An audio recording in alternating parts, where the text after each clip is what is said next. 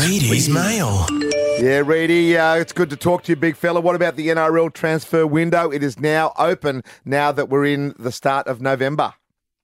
Yeah, Gus, we broke the big news this morning, or the big news of the day is Addin Fonua-Blake and his request for release to leave the Warriors on compassionate grounds.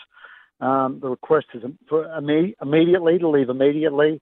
And this is going to really kick things off. We had some re-signings in recent days. We haven't really seen anyone leave a club. Addin Fonua-Blake is probably one of the top four props in the comp. I reckon, say, Payne Haas, James Fisher-Harris, Big Tino, and Addin's in that bracket. He's on $1 million a year or over that in New Zealand. And they've been rocked by this news. It's really caught them off guard. But he's got some family issues to deal with back at home with his parents. He wants to come home to be closer to them.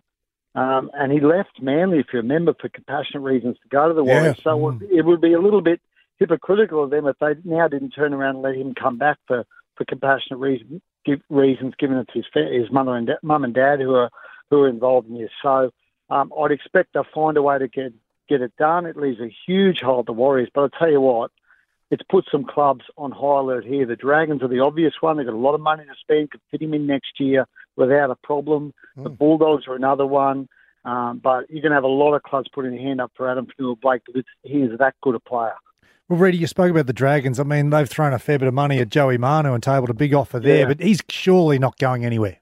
Well, they haven't actually tabled it yet. They've spoken about it, but I think Shane Flanagan, before he goes in that path, he wants some indication that Joey Manu would actually be open to leaving the Roosters, and I think he's going to be disappointed. Talking to people at the Roosters, Joey's got no interest in leaving there, and it would take a breakdown of communications at the Roosters for him to consider leaving. We all know how the Roosters work, right? If Nick wants to keep someone, Nick generally keeps them. And he wants to keep Joey Manu. I've spoken to him about it, as recently as this week. They've got no desire for Joey to leave, and if that's the case, he won't leave because he loves the Roosters. And you could throw $1.2 million at him, but Gussie knows better than anyone the sombrero. Whoa. They always find a way. We're a club that people will happily play for us for a little less dough, mate, because they love the culture and love what Robbo's building there. Well, to be fair, that is true, Gus. And Joey's one of the guys who loves it more than most. So, look, he won't be going anywhere, Joey Manu. So the Dragons might want him. Flano does want him. But I don't think he'll get the reaction he hopes out of Joey. And I think, given that, I don't think they'll go ahead with actually an offer for Joey. I don't think it'll ever get that far. And they'll have to look at other. And as I said, now Addin Fonua-Blake's available. Maybe the money that was going to go to Joey goes to Addin Fonua-Blake and they get him for next year. And they look at other areas for potentially a fullback or an outside back. And if that's the way they land, if they land with Addin Fonua-Blake, as good as Joey is, and you'd be disappointed to miss him, if your consolation prize is Addin Fonua-Blake, you're doing pretty well. Yeah.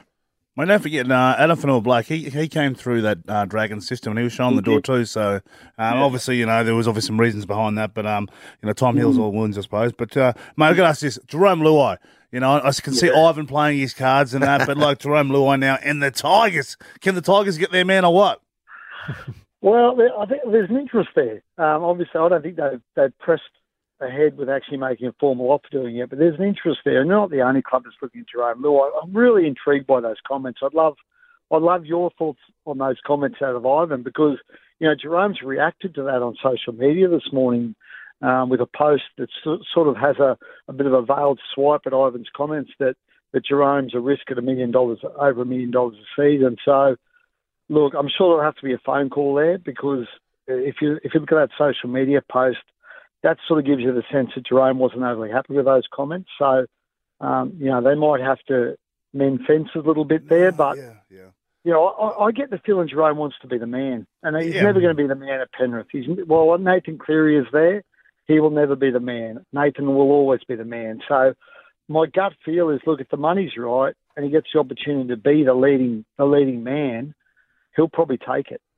And the comments from Ivan, suggest that it's almost like I wouldn't say he's thumbed his nose at Jarome, but, he's basically suggested it's a risk to make Jarome the man. Well, I mean, Jarome took Samoa to a World Cup final last year where he was the leading man. And,